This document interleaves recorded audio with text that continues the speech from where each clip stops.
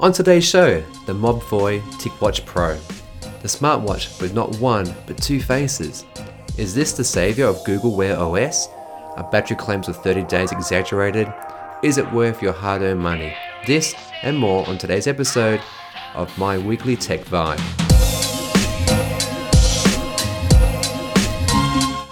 Before we get into the design of my review, let's do a quick unboxing.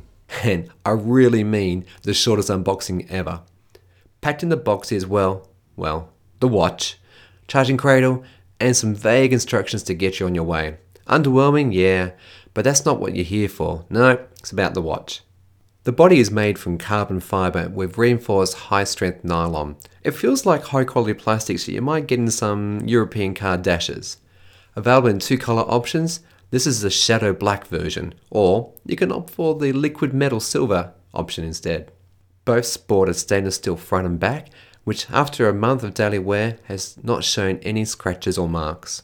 The genuine Italian leather looks almost a business on the outward side of the watch band, with a surprising skin-friendly silicone layer on the inner side. Comfortable, breathable and sweat resistant. My only wish is for this easily swappable 22mm band to be a bit bigger and to match this massive 1.39-inch AMOLED screen. Impressive and easy to see in sunlight, this 400x400 display is not in any way small. With a case measurement of 45mm and a height of 14.6mm, it screams, "Look at me!" I do wonder why they included the superfluous numbers around the outside of the watch. I mean, with those two chunky buttons helping you orientate the watch as well as the thousands of watch faces on Google's platform, it really cheapens the look of it. Internally, it packs a 2-year-old Qualcomm Snapdragon Wear 2100 chip. Performing most functions, it's generally pretty good with little to no lag, except when you have to unlock it. Watch this. Okay, wake up. Come on. Okay, input, pin, short. Hurry up. Big fat fingers coming. Nope. Almost. There. Yeah. Wow. Okay.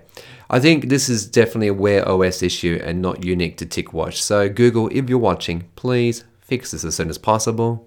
So where was I? Right, internals.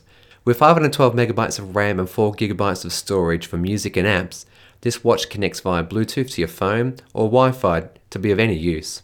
You can make voice calls using the built-in microphone and speaker, which are surprisingly not bad. Check this demo out. Say hello. Hello. How are you? Good. How are you? I'm good. Alright, can you hear me okay?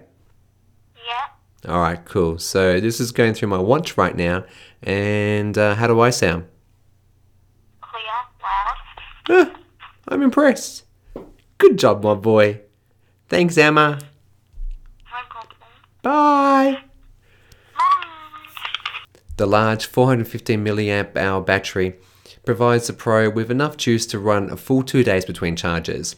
I should note that another software and hardware problem I have is that when you put it onto charge, it doesn't always show you that it is indeed charging. The magnets on the cradle are brutally strong and give the impression there is no way you could get this wrong, but on several occasions I discovered the next day that it hadn't charged. If this was my Samsung Gear S2, this would have been a problem, and I would have had a pretty useless watch on my wrist all day. However, the combination of large battery and dual face tech, this thing will last you 2 solid days without needing to charge. Now, smartwatch manufacturers, pay attention. The hidden LCD screen which sits above the AMOLED is great. Easily viewable in direct sunlight, this is what gives the TicWatch Pro acclaimed 5 to 30 day battery life. Termed Essential Mode, it does what any watch should. That is, it tells the time. Yeah, that's right, Apple, I'm looking at you. When you do the usual glance at your watch, the rear OLED screen removes almost all traces of the LCD face.